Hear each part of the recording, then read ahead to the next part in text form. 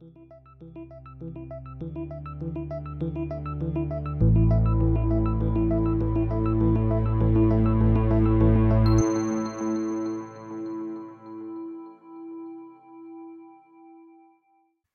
to the Untangling Web3 podcast, your go-to hub to learn insights and the latest developments in the wild and wonderful world of Web3.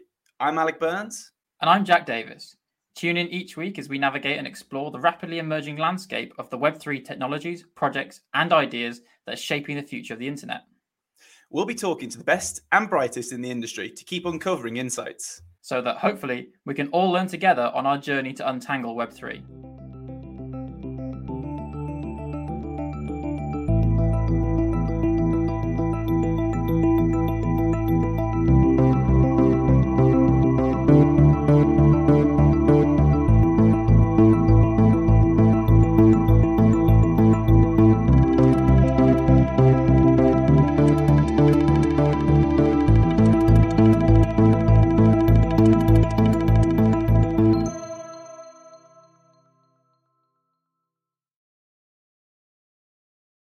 Welcome to another episode of the Untangling Web3 podcast.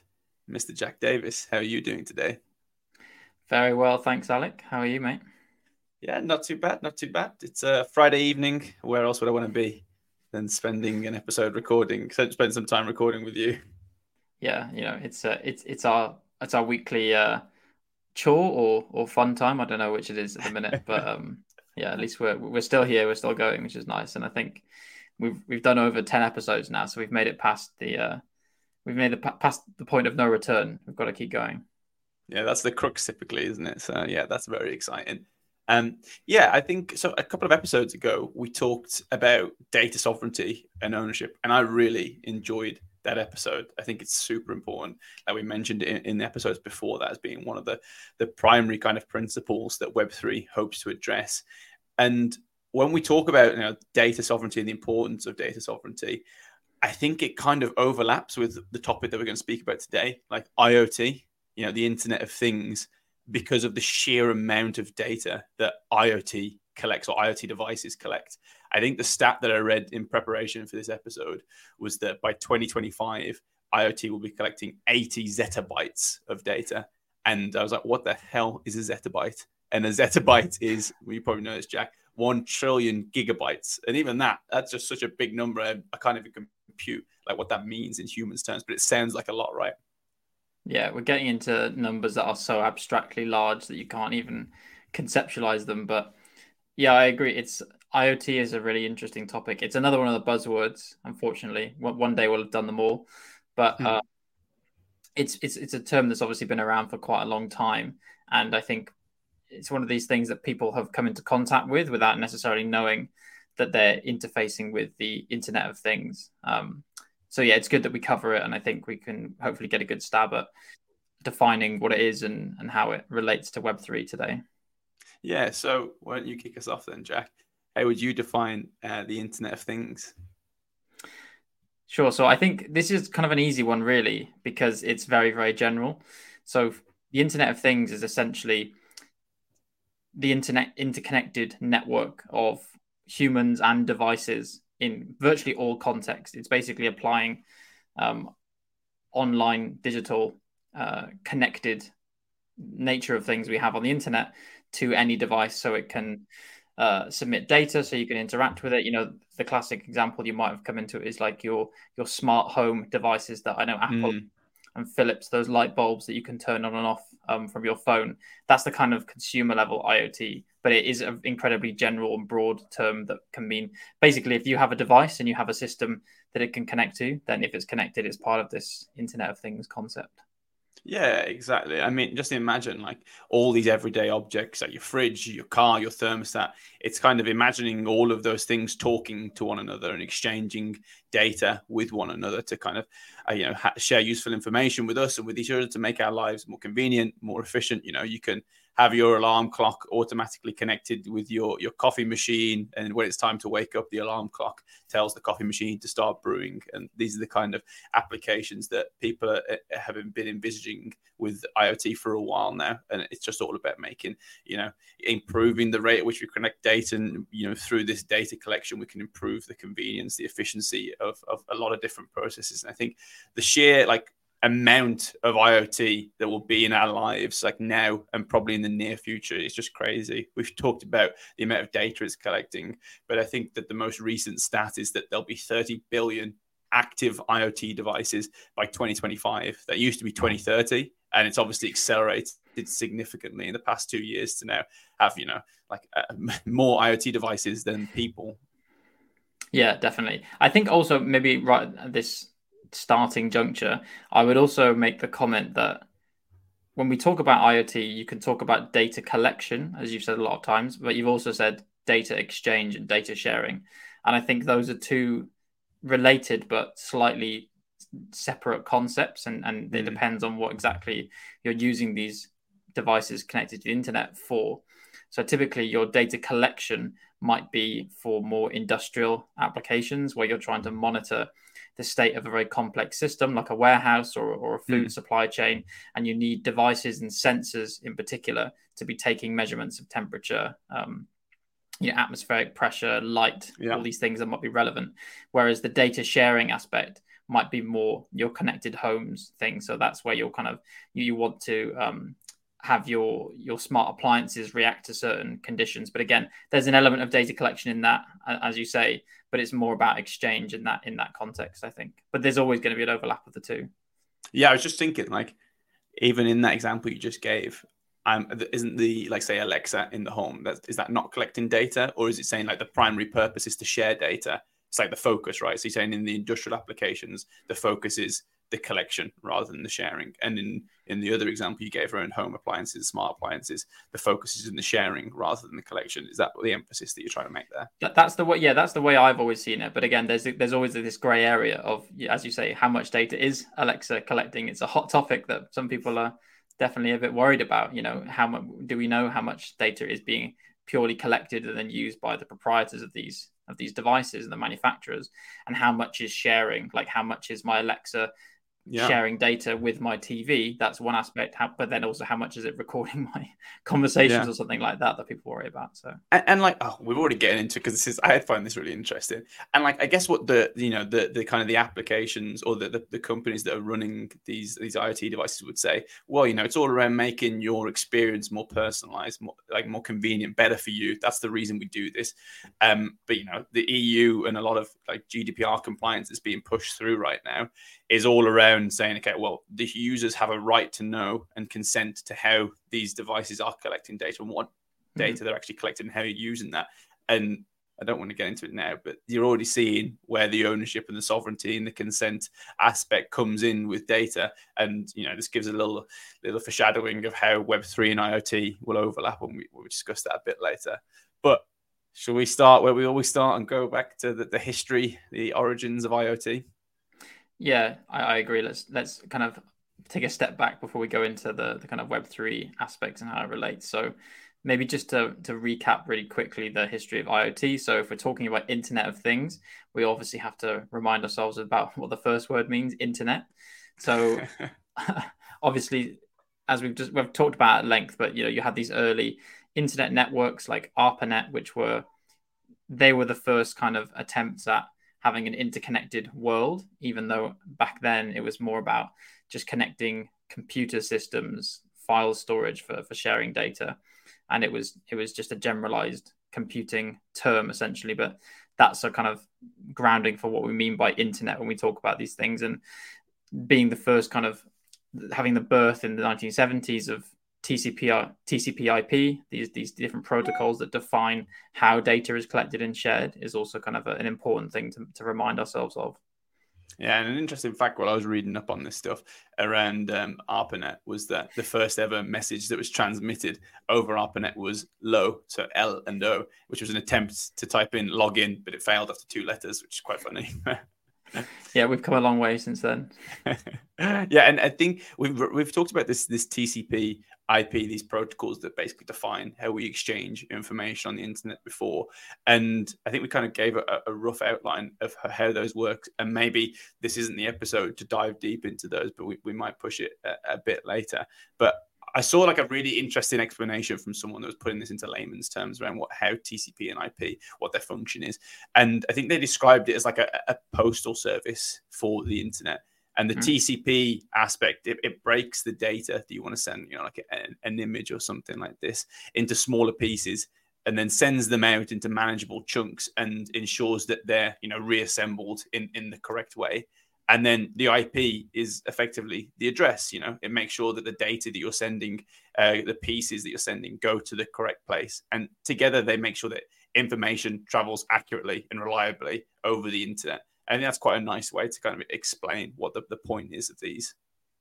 Yeah, and why that was a great explanation, and why I think it's important to talk about it here is that TCP/IP, those two protocols, TCP, Transport Control Protocol, and IP, the Internet Protocol, they are the fundamental protocols that govern data exchange in general, whether we're talking about the internet we're used to using as human beings going online, looking at a website, but also govern how devices now communicate, and how the Internet of Things works. So these are still the underlying technology rails, essentially, for, as you say, splitting up packets of data, defining how you share the data between any two endpoints, whether they be laptops or devices, like a sensor and a mainframe.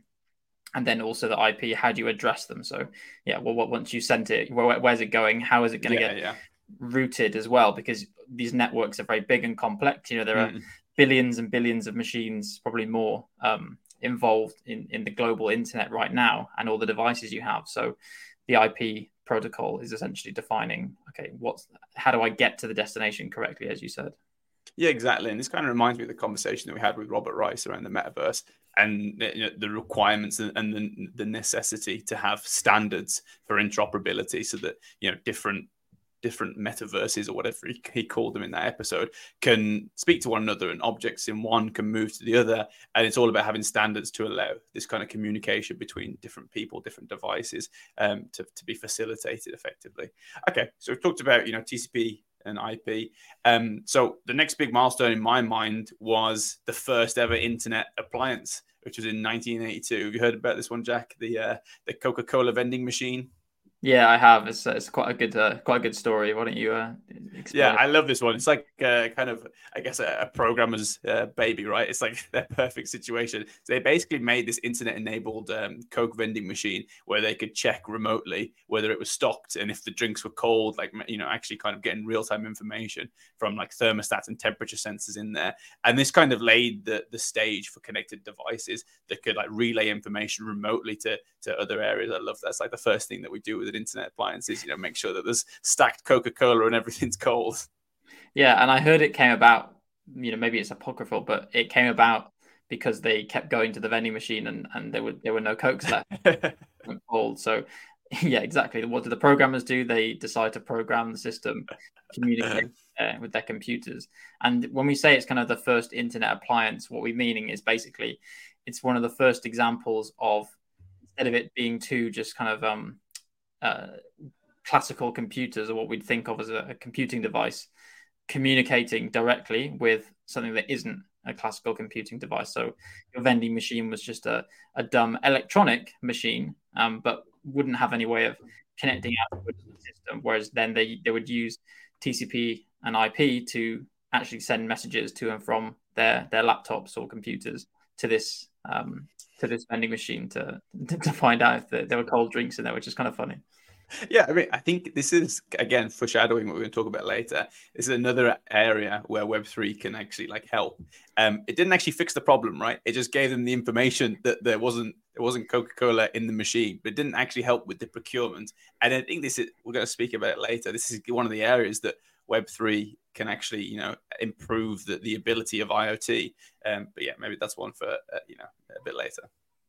Yeah, exactly. I mean, yeah, it's good foreshadowing, right, of why there is a motivation for IoT in modern day supply chains and things. Because now, with more advanced computing systems, if you see that there's a problem with some stock in the supply chain, like it's being stored at the wrong temperature, then you would need to take some action on it, and you'd need to make sure that batch doesn't get shipped or something. And that is all kind of software mediated now. You have computers doing this monitoring based on the connected devices, and then taking action accordingly. But yeah, it's funny that the very first example is kind of is related indirectly to how it's used so much now. Yeah. So then, yeah, it's kind of funny that we had the first working example before the actual term was coined. So it wasn't until a couple of years later in 1985. And it's funny because for a long time, actually, the term IoT was credited with someone else in the late 90s. But in fact, they found the first kind of reference to the term Internet of Things, IoT, was from a guy called Peter T. Lewis. And he was giving this speech at the Congressional Black Caucus Foundation. It was an event being held in Washington, D.C. And he kind of laid out and articulated this vision. So I've got the quote here from his speech. He said, the Internet of Things, or IoT. So he even used the actual, the acronym even then. IoT is the integration of people, processes, and technology with connectable devices and sensors to enable remote monitoring, status, manipulation, and evaluation of trends of such devices. Wow. It's quite cool. But it seems like, yeah, that's quite even at that time, it seemed like he kind of envisioned what role IoT would play in, like the broad scope that IoT would have in our lives now that we're starting to see already. And that was a long time ago as well. Yeah, it was well before even the internet was that popular. So he was thinking of the next iteration of the internet almost before the internet was a thing. Like, it was incredible. It's crazy. And then I guess like the big milestones after that were around some of like the sensor technology. So a lot of the things around communication over the internet and things like that, Wi-Fi enabled communication. And then we saw in the 1990s, we had the kind of big push towards RFID, which is radio frequency identification, which is just another sensor tool that has become super important and popular right now for IoT devices, that allows, tags to be attached to objects to identify things, and even tracking and like location systems using like radio waves rather than just like the internet itself. Yeah, and I think one thing to note here is with RFID, they're very small little chips that you can embed easily into devices. And part of the reason is that lots of the devices you want to connect to this Internet of Things are very small. They'll have low power. They won't have much computing power on board. Another example that you would be familiar with is I think it's near field communication, or NFC, that's often used in things like bank cards. So when you tap to get on the tube, there's no actual physical interface. You're having two devices connecting, and even that, your bank card is acting a bit of like an Internet of Things device using one of these new technologies they were developing. Yeah, it's so cool, that stuff, that you kind of think you've just got this innate object that's in, there's no electricity in the card, but as soon as you get like a frequency from, say, the payment device, it sends something out and recognizes the card and activates that. And you're completely right. Like when we were talking about the 1970s, 1980s, they would have these big machines. Like there's nothing mobile about those. There's nothing deployable about those. And as these technologies evolved, it made them far more mobile. It kind of expanded the applications. They could think smaller and smaller and put them in more and more locations more conveniently. And that's one of the most exciting things about IoT, is like the range of applications that come from it because of the amount of like sensor technology that's available.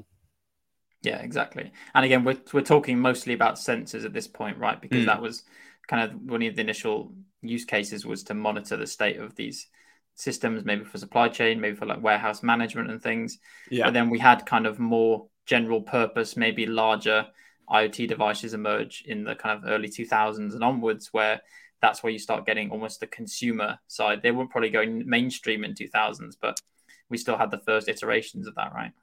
Yeah, definitely. I mean, you got the big players like the Googles, the Amazons, the Apples pushing heavily into this space, and they were talking mostly about wearables, or automated systems in the home. I think maybe even the Roomba that we talked about like a couple of episodes ago would come into this stuff, right?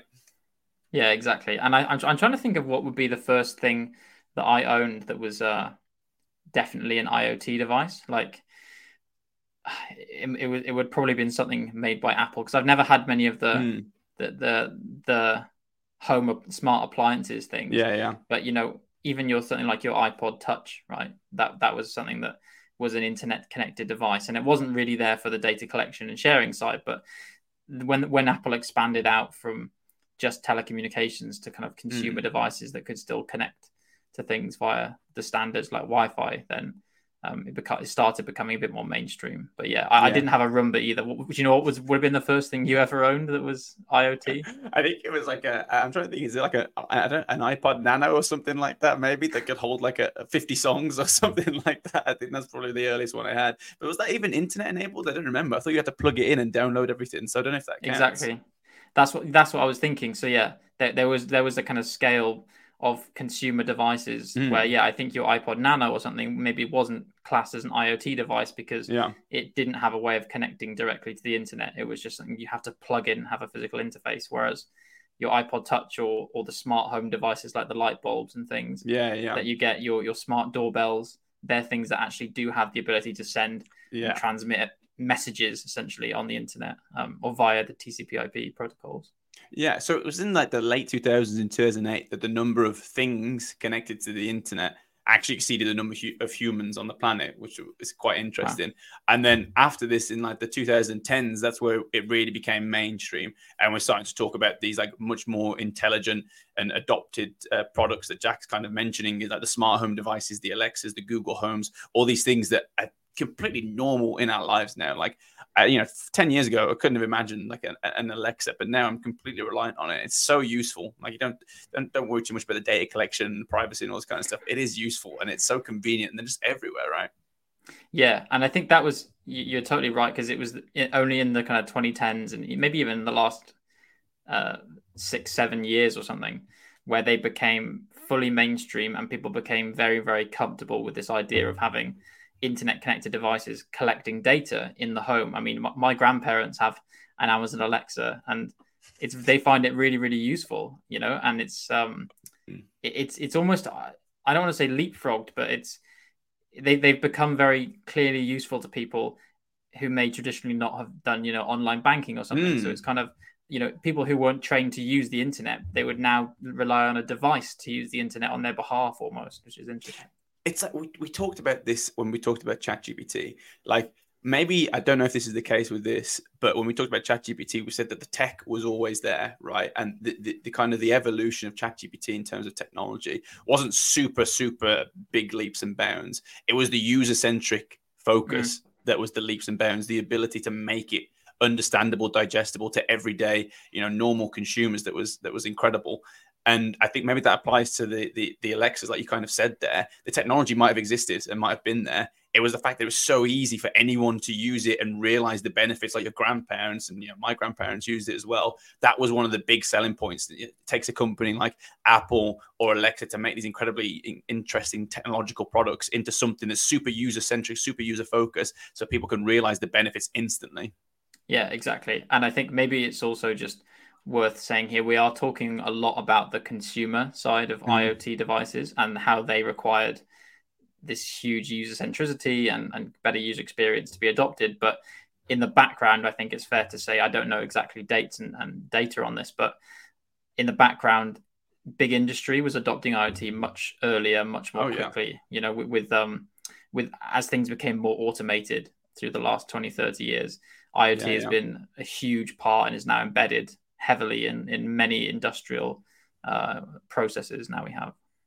Yeah, you think of like car manufacturing, airplane manufacturing, these systems, these I guess industrial robotic systems that are going around like 24/7, and everything is dialed to such a precision that they need like super advanced and kind of I guess wide ranging data collection to make sure that everything's dialed and make sure that there's nothing that's Mm, operating outside of expected ranges, because they have that this term like just in time approach where you yeah. need to like it's the ability to have vast amounts of data along the entire chain of manufacturing enables you to save costs on the storage, because there is no storage. You know exactly when the thing's going to be delivered, and you know exactly that something will be available to pick that up. And like these kind of like, I mean, manufacturing has dialed this down to a T. It's super exciting. But yeah, you're completely right.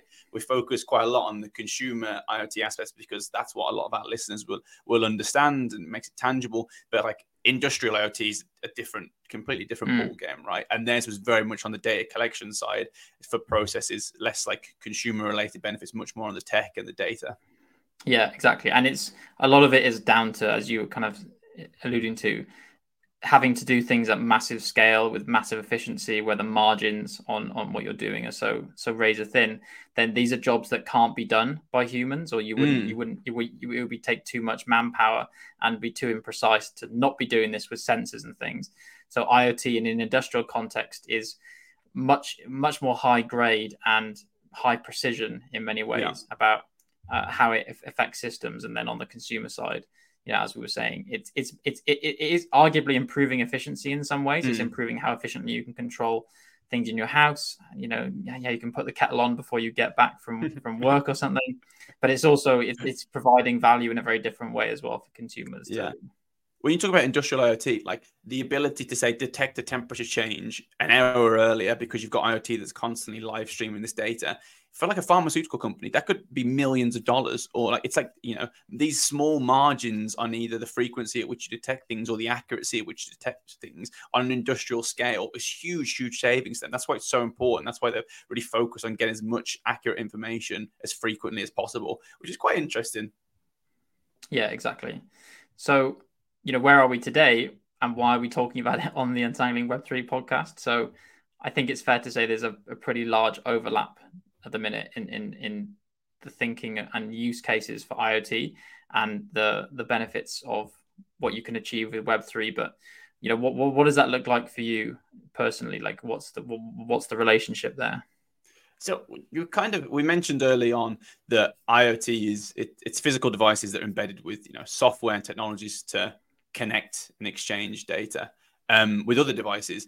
And I think there's a lot of issues that we've mentioned in previous episodes around the control of this data and this sheer amount of data that's being collected, a lot of which is about people. And we've kind of said already that people don't know exactly what the data that's being collected is. They don't know how the data is being used. And in my mind, in a lot of ways, they're not consenting to any of these. And I think we've talked in the data sovereignty episode about whether one of the primary focuses of Web3 is to alleviate this and give that control and sovereignty and maybe even transparency to an extent back to the user. And I think that IoT really needs those kind of principles to be intrinsically defined within their systems to make sure that they're not doing anything dodgy behind in the background without users' consent, right? Yeah, I 100% agree. So I think, to summarize what you're saying, like Web3, the principles of Web3 are very much centered around curbing any of the issues people have, especially with consumer IoT devices, and using blockchain-based systems and digital identity for systems and access control mediated by a blockchain is something that people are looking into as a big intersection of the two. What is the model for sharing data with these devices, and how accountable are they? And the accountability and traceability, I think, is, as we always say, that's a big part of how Web3 intersects with lots of things. And again, with the differences between consumer and industrial IoT, when we talk about industrial IoT, we're saying, it's great, you can make changes to the supply chain when you detect something's wrong. But then you also have this need to make sure you can prove that you've done that. You can prove we detected a problem at this time and we took action in an appropriate time and we took appropriate action. I think that's a big use case for IoT as well. The auditability aspect. And I think, I'm seeing like a lot of parallels between AI and IoT and where Web3 can benefit both. We kind of said in that AI episode that the obvious application for Web3 principles in AI is around, proving data was used in a certain way, ensuring that people know where their data is being used and ensuring consent. That's the obvious application. I think, like we just said, that it's exact same principles apply to IoT, ensuring that users, where the IoT is collected on users, the data is collected on users, that the users know that that data is being collected, what it is, they consent to how it's being used. I think another interesting aspect in my mind that I'm seeing parallels between IoT and AI is around agency, right? And like agency, which is typically associated with humans, we're seeing a push for this agency toward non-humans. So we talked in the AI episode that AIs in a way, they have agency to now buy services, or they have a agency to create content. And Web3, this paradigm shift that's happening with Web3, will provide the rails for AI to go out into the world and interact, to buy things potentially, to also ensure that the content generated is intrinsically linked to the AI that generated it, all the digital identity stuff we mentioned. I see the exact same parallels being linked to IoT. I see IoT sensors being given digital identities. I see IoT sensors being given the agency to procure things. And these things using traditional kind of payment systems would be very difficult. It would be very difficult for an IoT sensor to transact in fiat potentially. But with whatever digital currency we're potentially referencing, they could use that. And I think we'll talk about it hopefully a bit more. But I think there's a lot of overlap between Web3, AI, and IoT.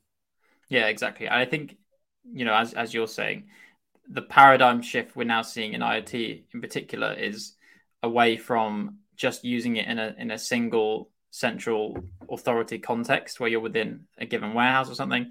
And we're seeing it used more and more for things like distributed data collection. And this idea of pushing out data collection or computation to what we call the edges of the network. So instead of it being at the central core that is being directly controlled by an administrator, by your big company, we're moving to a model where you might have data being collected by even your users as a company, and they can host small data collection. I mean, the classic example would be, if you as a user of some service can report some data via your mobile phone and report that back to a company to help them improve their processes, and they might pay you for that data, of course. You wouldn't necessarily do that for free.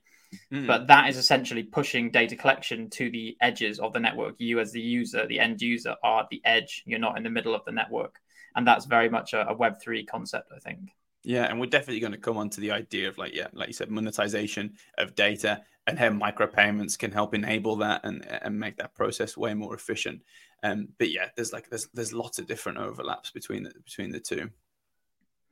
Exactly. I think the device-to-device payments is super interesting. But maybe before we get to that, we should do our usual consultation of ChatGPT and find out if we've done a horrible job of explaining IoT so far or not.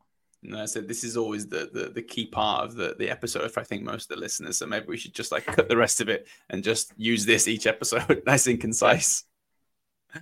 Okay, so the Internet of Things within the context of Web3 introduces the concept of interconnected world that extends beyond standard devices like computers and smartphones to everyday objects like home appliances, vehicles, and industrial equipment.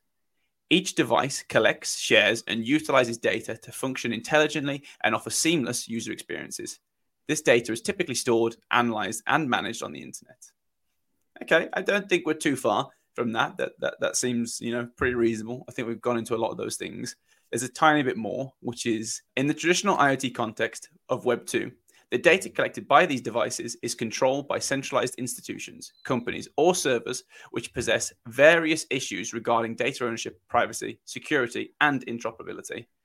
Okay, so we've highlighted some of the issues right there with IoT devices operating in a kind of a Web 2 model, right? And I think maybe we could go into some of these as how if Web 3 could potentially solve some of these issues, right? Yeah, exactly. So I think maybe we'll carry on from what we were just talking about, this idea of distributed data collection and pushing things out to the edges. So as ChatGPT was saying there, right? Traditionally, your IoT devices would be stored in central servers, and as we talked about in the data sovereignty episode and many other episodes, this is creating this big target for data leaks and breaches, single points of failure.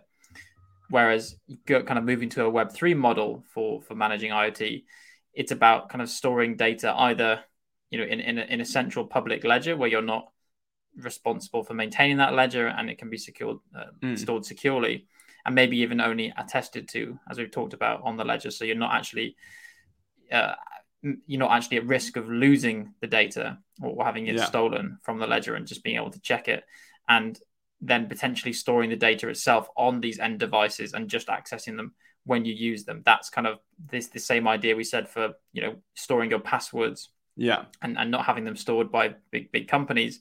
Same with storing data. If you're collecting data using IoT devices, that data is potentially very, very valuable.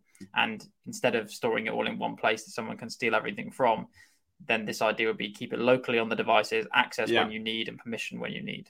And I think we talked about this in the sovereignty episode as well. It's not just like, having these big central repositories for data. There's the issue, obviously, single points of failure and breaches and all this kind of stuff. But there's also companies where their business model isn't really dependent on having access to, well, having all this data. They might need it for day-to-day operations, but they might also be very happy for users to store it on their end and just access it when they need it. It's a lot of liability for big companies to actually store, maintain, secure this data. And I think there would be a lot of companies that would be very happy to push this data to the users where they access it when they need to, right? Yeah. And I'm kind of on a similar point, right? There might be many contexts where you have multiple IoT devices that need to talk to each other to achieve a certain task, and the data doesn't even need to go back to the central server or the central authority for those devices to do their job. It might be data that's just transient and ephemeral by nature. So you can also think about reducing the actual load on these servers by just having them communicate directly, and like using Web3 like technology primitives to do that more securely, authenticate devices more securely so they can trust one another when they're exchanging that data. So it never actually has to involve the central company in that process. Yeah, and I think this works both ways.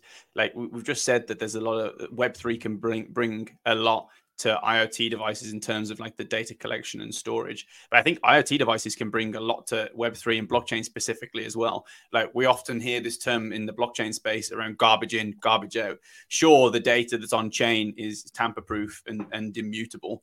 But who's to say that the data that's been put on chain is actually correct or there's no errors in there? And I think, when we talk about this, there's a lot of issues with human error. If I'm just writing down or typing in some data that I've collected on my thermometer, whatever, I'm working in the pharmaceutical company, I've got a thermometer out, I'm just logging the data every minute. That's not how it works, Alec. That's not how it works. I'm not sure what era am I working in. There's an issue there where I might accidentally put a 2 in instead of a 3 or something like that. And I think there's a lot of avenue for IoT sensors to remove that aspect of garbage in by removing human error.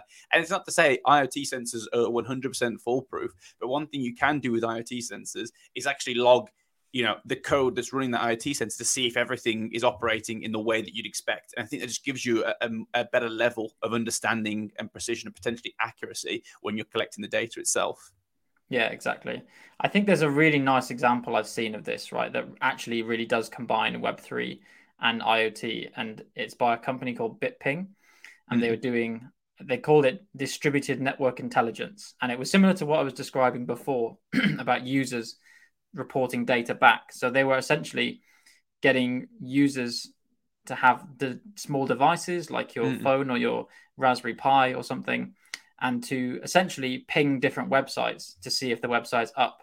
And the idea being that they're getting a valuable data set. So a company would pay for this data, and then they're getting their users to actively tell them if the website is up by a given time, and that can help them improve the uptime overall of the website, so make sure it's not down from the perspective of users rather than from the perspective of their monitoring servers. So a company would typically have lots of these monitoring servers or outsource to a third-party company to do the monitoring for them.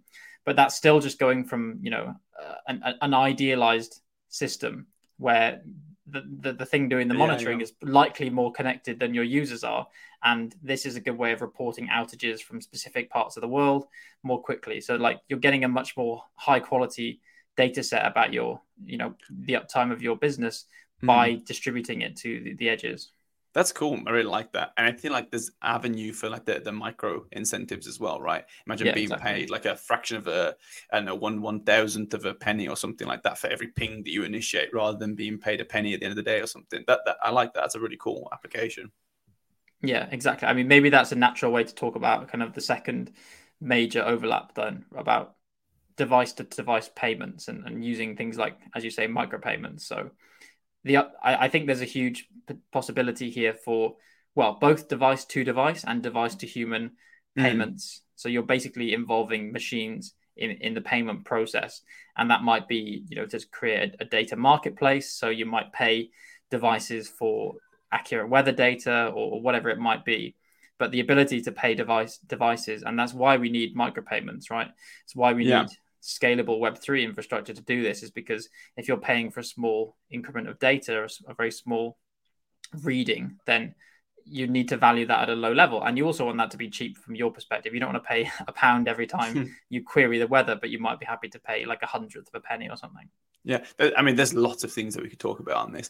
I think the one that we talked about in the AI episode is that it's really difficult for, say, a non-human to have a bank account, right? You know, you've gone through the KYC process of trying to get a bank account. It's long and tedious. It's very difficult for an AI agent or an IoT device in this case to do that. But it would be possible with some kind of digital cash system, right? And then, like you said before, it's definitely feasible, or there's a preference to be able to send micropayments in exchange for data, for example. And there's a lot of benefits. Like, one is the fact that you could incrementally receive data, so you know that you're kind of guaranteed maybe a quality of data stream or something like that, and there's a lower barrier to entry rather than paying £1 up front. But there's also the security aspect as well. When we have like IoT devices communicating with IoT devices, you know, there's so many out there.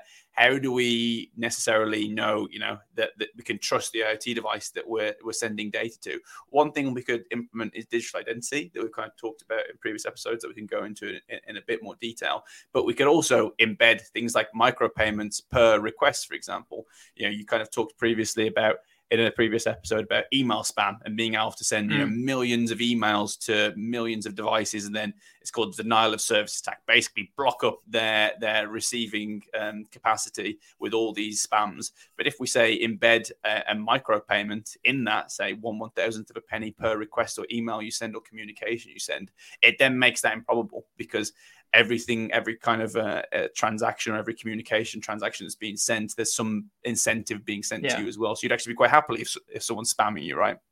Yeah, exactly. If it costs you to pay send me spam email, I'm quite happy with that as an outcome. But also, I think this idea of device to device payments in particular is really interesting, because it provides a natural incentive for IoT networks. Because when we say Internet of Things, we're not necessarily talking about a global interconnected where every device can connect to every other device, because, you know, as we've said, lots of the industrial IoT is going to be in a closed network system. Your home smart devices are in some sense in a closed system. When you introduce micropayments and things, I think that is an obvious motivator for then connecting between different networks of IoT devices. So you might definitely have one company who's it could essentially give all its devices a wallet and say, you know, if you think you're not collecting data, or if you think there's some problem with your sensor, for example, go and buy the data from a different device nearby. And it sounds a little bit crazy, but I think there are all sorts of marketplaces that could open up in the future. And I think, maybe we could call this like smart contracting technology or something like this. But, you know, we were talking earlier about that Coca-Cola application, right? Where they could, the programmers in the back could see that there was no Coke, but they couldn't do anything about it. And when we start to embed the ability to pay in these systems based on some logic, you know, my Coca-Cola machine has no Coca-Cola inside of it. Go buy, automatically pay for more a Coca-Cola delivery. There's just like so many avenues for this. I think we're talking about like home refrigerators. Imagine being able to automatically restock your milk. Like this is the future. I don't want to have to, you know, go to my fridge and realize there's no milk every week. Like I want my fridge to automatically procure that. Yeah, I mean, it's maybe a bit futuristic, but you can think how this could be massive for more efficient supply and demand. If you have a certain, you know, in the future when we're going to be walking into shops and it's going to just be, you know, like the Amazon shops. And oh my God, there's not even a checkout, right? I can see that being similar model for how you stock shops. So you don't have a particular vendor in mind. You just have devices that will communicate out onto the public internet to say, I need 10 cases of milk in this shop. And then whichever is the closest milk delivery truck will come along. And it's a bit of a toy example, but I think it will help with scheduling lots of the supply chain right in the future. Yeah, it's cool. And when you're talking about that kind of example where it's open network in a way, right? You need these universally accepted data sets to say, okay, I need this amount. You can provably say you've got this amount, and we need like the plumbing underneath that will allow these kind of these different actors to operate on the same data set to say, okay, I can deliver this. And when we start to talk about the things we were mentioning about just-in-time services to make sure your delivery comes at the exact moment that you can then collect something immediately after, so you remove the kind of the inefficiencies or the waste. There's so many benefits. It's quite exciting. It's very futuristic, like you said. It's very exciting. Just to summarize, maybe I think maybe this is a good point we've hit on here inadvertently, but I think when you talk about Web3 and IoT, one of the big benefits or one of the things that's giving you is you're moving from just pure closed IoT systems to open interoperable IoT systems. I think that's maybe a general way of what we're getting at here. Yeah, that's exactly what I was trying to say, basically, all along. Okay, we should have got ChatGPT to do that for us. But yeah, and I do think as well, like I keep saying this, like identity in Web3 is such a kind of a key element that is completely necessary. And I think identity, we shouldn't think about identity of people. And we kind of talked in the previous episode about identity of AI. And I think we're going to see more and more the identity of IoT devices becoming more and more paramount. You need to be able to trust that the IoT devices that you're potentially interacting with day to day, the trust is actually propagated from some kind of source. We imagine like a Tesla driving service where all the Tesla cars are completely automated. We no longer need taxi drivers. We just have these Teslas. I want to make sure that the Tesla that I'm paying and I'm jumping into is actually a registered Tesla and not some kind of hacker who wants to take me off on a ride somewhere. I don't know. But like the identity of IoT devices, as they become more kind of intrinsic in our lives, is going to become very important. We want easy ways to verify the identity of IoT devices efficiently, safely, probably using technologies in Web3. Exactly. I think I completely agree with you, right? Identity is very, very important for IoT devices. And I think Web3 and blockchain in particular is a perfect technology for helping you manage IoT systems because you have this built-in sense of uniqueness. Like every record you write to a blockchain is in some sense unique, and you can check it against that unique record. So you could think about how you assign devices to a given network, how you permission adding new devices to a network using the blockchain, how you revoke their access to data and things like that. It seems like a very natural technology. I mean, there are also some really cool things. I won't go into it, but we mentioned RFID at the start, right? That is a kind of a way of embedding identity onto physical devices. And there are some really cool emerging technologies that are not necessarily in Web3 right now, but things about how you can embed intrinsic identity. There's a company actually called Intrinsic ID, which does this, and it exploits some really cool mathematics and some quirks about how devices get manufactured and circuit boards. But the long and the short of it is you can now have devices which essentially have self-certifying identity. So they have built-in identity that you can't tamper with, because with your RFID tags, you could just take that off one device, put it on another, and that's a big problem that you've got to overcome. But okay. So I'm imagining like you have what's an example I saw in that film Minority Report. You have like you're actually measuring the granularity of like the wood that comes from it to say, okay, there's a unique identifier in the grains of this wood that only this object can have, and it's things like that, right? I think another example they say is like diamonds. Diamonds have, I don't have much experience with diamonds, so but I think I read that diamonds have this like intrinsic kind of geometric pattern that is unique to that diamond with that characteristics, and there's no way to kind of replicate that, like you say. Exactly. That's basically the principle, right? Is that you have physical devices which you can exploit some of the random uniqueness you have in that to generate a to generate a digital fingerprint from that uniqueness, and it's that uniqueness is tied. And the difference being with RFID, you can just rip the tag off, but with these embedded ones, if you alter the device in any way, if you damage the material, then you automatically change the identifier because you couldn't create the same version. You've changed its physical properties. So there are some really cool things you can do with that. It's something I published a paper on a few years ago, actually. Oh, wow. Yeah. Shout out to yourself there. Nice one. So I'll just plug myself. And but no, it's a really interesting emerging field, and I think it's just a really good kind of complementary thing to Web3. That's cool because we talked about that on the tokens episode, right? We have these NFTs and they represent, uniqueness on the blockchain. But when you're representing uniqueness on a blockchain for, say, a unique item in the real world, how do you intrinsically tie those two things together, and especially if it's a non-unique item as well. And you kind of mentioned that there are tools to create uniqueness in the physical world that we can then tie to the uniqueness in the digital world that we get through kind of cryptography and key pairs and all this kind of stuff. And that's super exciting. Yeah, exactly. I think it's a bit nerdy, but it's a very cool topic. Everything about this is nerdy. Exactly. So, Jack, I know that you got a big interest in IPv6 as well, right? And I feel like there's a lot of overlap between IoT devices and IPv6. Yeah, and this is kind of on that interoperability point you mentioned earlier, and also on the identity point, right? This is a perfect segue into IPv6. And so, step back, what is IPv6? And the other one to know is IPv4. So, we described at the start of the episode the Internet Protocol, IP, which is how you address devices. So how do I assign a device, an identity, an address to each device I could connect to? Now, there's a problem in that back in the days of old, when we developed a lot of these protocols, I said they're standard and they have been standard for a very, very long time. The problem with the IP protocol is that the version used is called IPv4. And that only supported addresses of a certain length. So if you think, if our home addresses were only allowed to be 10 characters long, then a lot of roads in the UK would not fit in that space, right? We'd be running out pretty quickly. So I guess a good thing about this is like a good way to reference is like postcodes, right? They're quite general, like they're not specific enough to define like all the houses within, and there's not many options for postcodes in the UK, right? Yeah, exactly. You think how many? Yeah.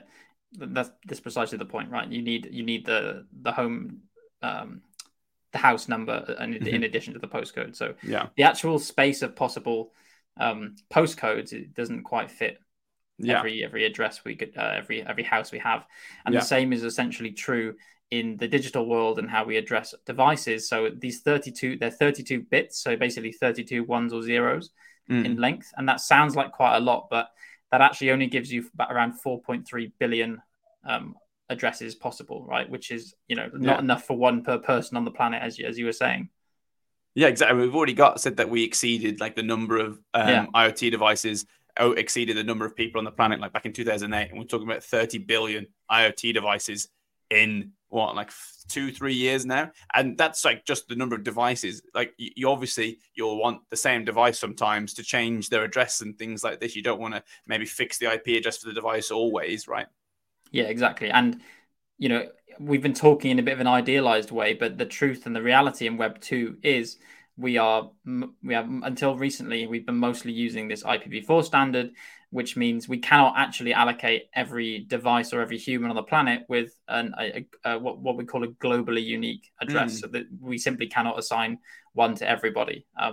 So what actually happens is, instead of when we communicate data with one another, it's very much not a peer-to-peer model. We actually go through a number of different kind of gateway servers that have to translate these addresses into what we call local networks. So when I send a packet over the internet to you, it will get converted the address I send it to won't actually be a unique address for you, Alec. It'll be something that kind of identifies your local gateway, and then that gateway will translate it back to you. So it's a big problem because this cuts out all this wonderful device-to-device connectivity that we're talking about, because they'll have to go through many different layers and introduce security problems and things, right? Yeah, but also like the identity stuff that we were talking about earlier. If you're saying there's no way to like intrinsically link an IP address to an IoT device, like that's a big issue, right? Exactly, yeah. So we basically don't have a way, if we just use IPv4, to uniquely identify everything. So everything's a problem, right? Or that whole future is not going to happen. The good thing is... So I guess this is where you inroad into IPv6. Yes. So again, a long time ago, another version of IP was created called IPv6. And the fundamental difference is it had a much larger address space. It was 128-bit address space that you have with that. So you get many, many more addresses. It's actually, again, incomprehensibly large. So it's around 10 to the 38 is the number of addresses you get from that. And I'll put that in some context as a number. So there are about 10 to 23 stars in the known universe. So that means you could assign one IPv6 address for every star in 1 million billion universes. That's quite poetic. You should turn that into some poem for me. Exactly. Well, maybe I will. Well, I'll get ChatGPT to do that as well. But it gets to this point, right, that in IPv4, we can't address every human on the planet, let alone all these millions of devices that we're going to have. With the IPv6 standard, we can easily do it. We'll never run out of addresses. So there's this slow transition. I think global adoption is somewhere in the region of 30 to 50%, and it's been growing quite a lot recently. Like lots of countries in the world are completely moving over to IPv6 adoption, and that's essentially a crucial technology that is also part of this Web3 movement that is going to be required to make all our devices identifiable, to make them interoperable and a bit more secure, right? So we don't have to go through these gateways all the time. Yeah, and I get it. Like I see that because we have these like unique identifiers now, where it would be almost impossible for someone to guess like an IP address for a device because the range of numbers is so very huge. It makes the concept of peer-to-peer, me being able to communicate directly with an IP address in advance based on like knowing the address in advance, like secure and possible. I think that's really exciting. Yeah, exactly.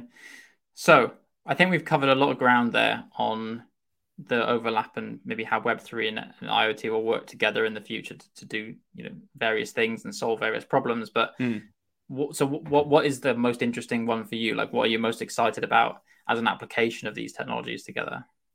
I think one of the big ones for me is around supply chains. I think I talk quite a lot about supply chains.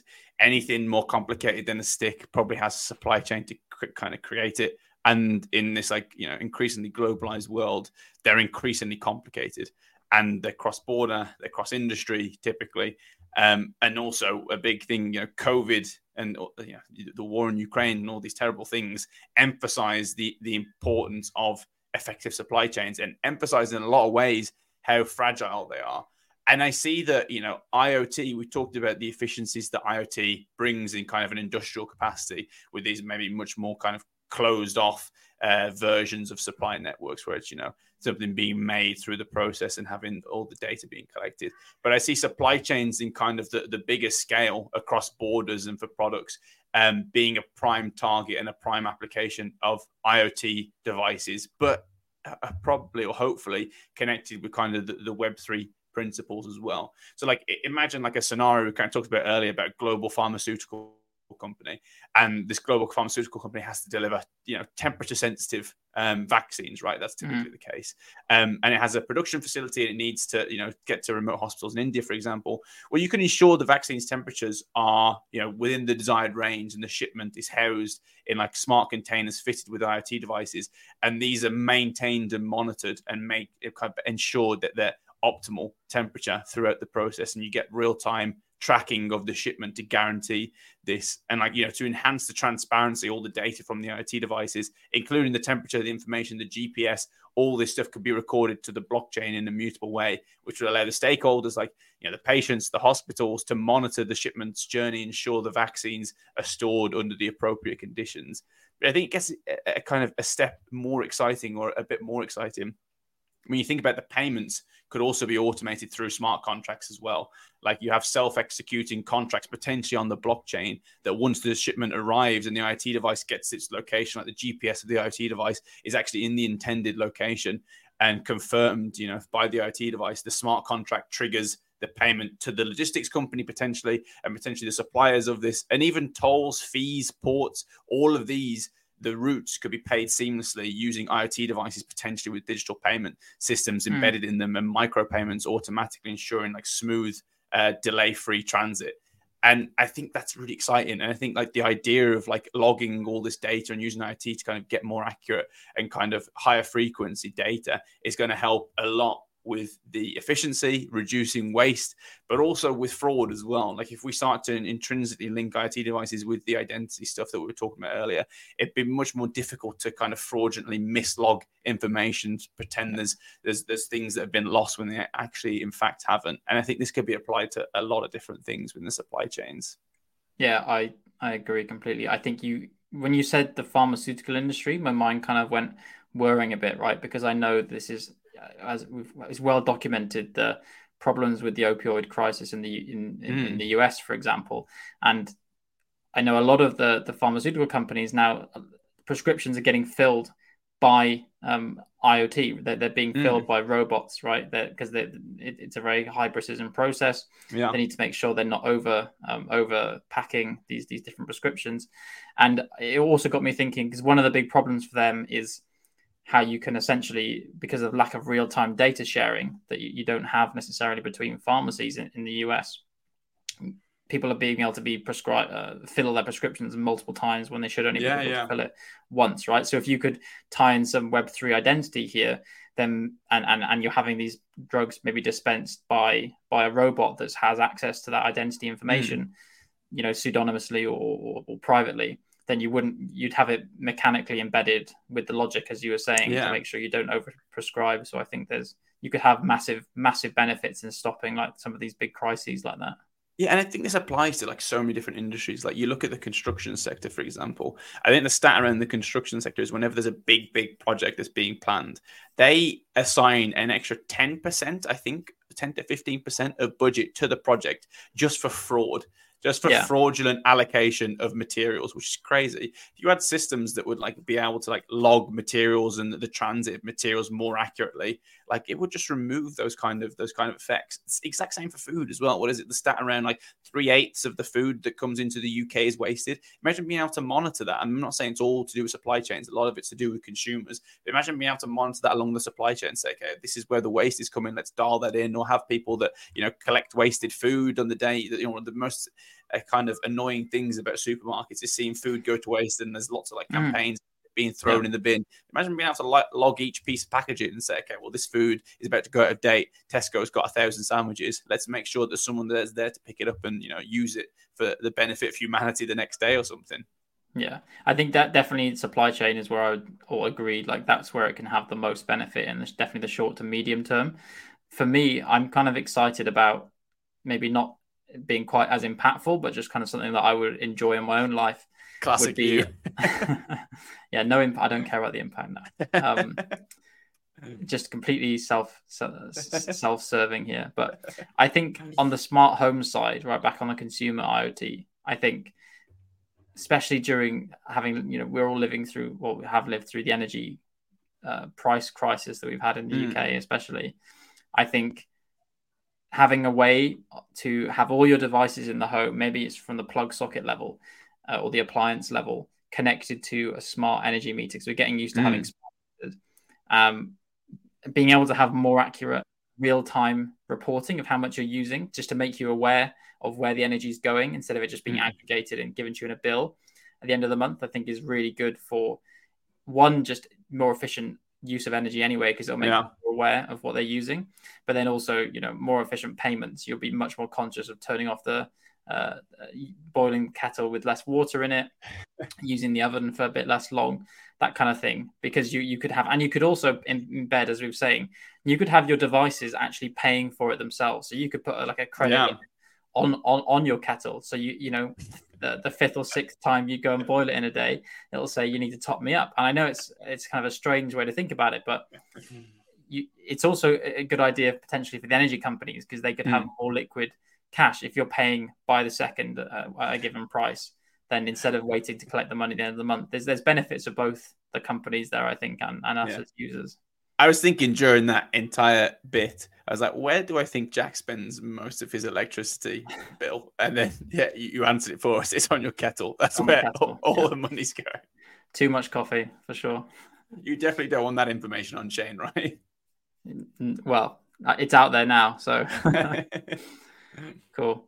All right, so I think that's probably a good place to wrap up. I know we've spoken a lot about various things today, and it's maybe a little bit of a heavier one. So I think with that, I will say thank you for listening, wherever you may be, and join us next time as we untangle more of Web3.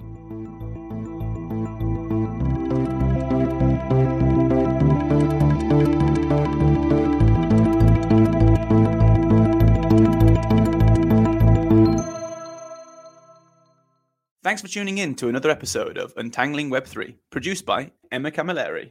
Don't forget to send us your thoughts, questions, and comments on social media, and be sure to follow us on your favourite podcast provider to catch the next episode. See you next time to untangle a little bit more of Web3.